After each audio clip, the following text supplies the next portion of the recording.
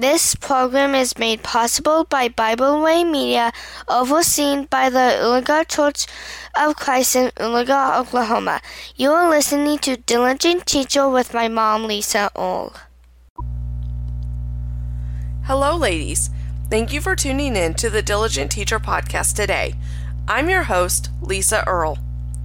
1 Peter chapter 4, verses 3 and 4 say, "For we have spent enough of our past lifetime in doing the will of the Gentiles, when we walked in lewdness, lusts, drunkenness, revelries, drinking parties, and abominable idolatries. In regard to these, they think it strange that you do not run with them in the same flood of dissipation, speaking evil of you." When we put on Christ in baptism and convert our souls to His teaching, we also are required to make changes in our lives. For some, these changes can be monumental. They might be a change in the way you speak, or they might be a change in what you do in the evenings after work. Sometimes they might even be a change in your marriage or partnership. For others, maybe those that have grown up in a Christian home, the changes might not be so obvious, but they are still there. Many times, for those individuals, it is more about living life more purposefully and for Christ. Either way, we have put that old life behind us, and we look forward, doing the will of God by being obedient to His Word. But as 1 Peter 4, 3 and 4 talks about, in some cases, the change in a Christian's life ostracizes the people once called friends. When you stop doing things that are against God and you leave behind people who are living unrighteously, it can be hard for all involved. On one hand, the Christian should want nothing more than for their friends to go to heaven.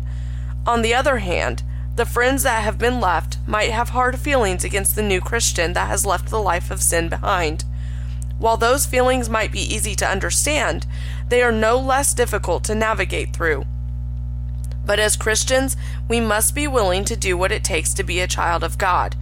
If we want the hope of eternal life, we have to be willing to leave those friends behind if they are influential in bad living, even if that means that others speak ill of you. Christians don't participate in things the world participates in.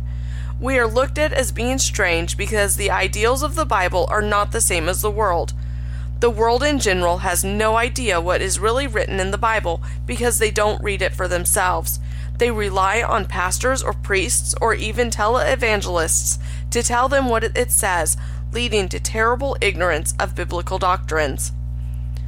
What we have to remember when others speak evil of us because we are trying to live like God wants us to is that what the world thinks actually doesn't matter. As Christians, we are to be in the world, but not of the world, and that leads to our being set apart, and sometimes that can also lead to suffering or persecution. If we look again at 1 Peter 4, verses 1 and 2 tell us, "Therefore, since Christ suffered for us in the flesh, arm yourselves also with the same mind, for he who has suffered in the flesh has ceased from sin, that he no longer should live the rest of his time in the flesh for the lusts of men, but for the will of God." Again, this section of 1 Peter is all about the change that happens as a Christian. Christ suffered, and we also suffer. We no longer serve the flesh, but we serve God. Society has taught us to only think about ourselves. It has taught us that the person with the most things and the best toys wins. But that is not what we read in our Bibles. We read that those who do the will of God, who seek the lost to teach them the ways of Christ, who live in obedience until death, are the ones who win. Now, we don't win here on earth, but we win because our souls will go to paradise with God. That is the promise that we live for. That is why we don't walk in lewdness, lusts, drunkenness, revelries, drinking parties, and abominable idolatries. We put those things away in order to live with God, in order to never have to be sad again.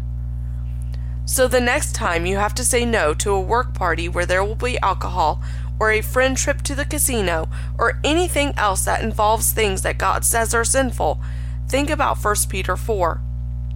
Think about why you are willing to live apart from the world and suffer the persecutions of people who don't understand your choices. Think about that home in heaven that is waiting for us, where there will be no tears, no death, and no sadness.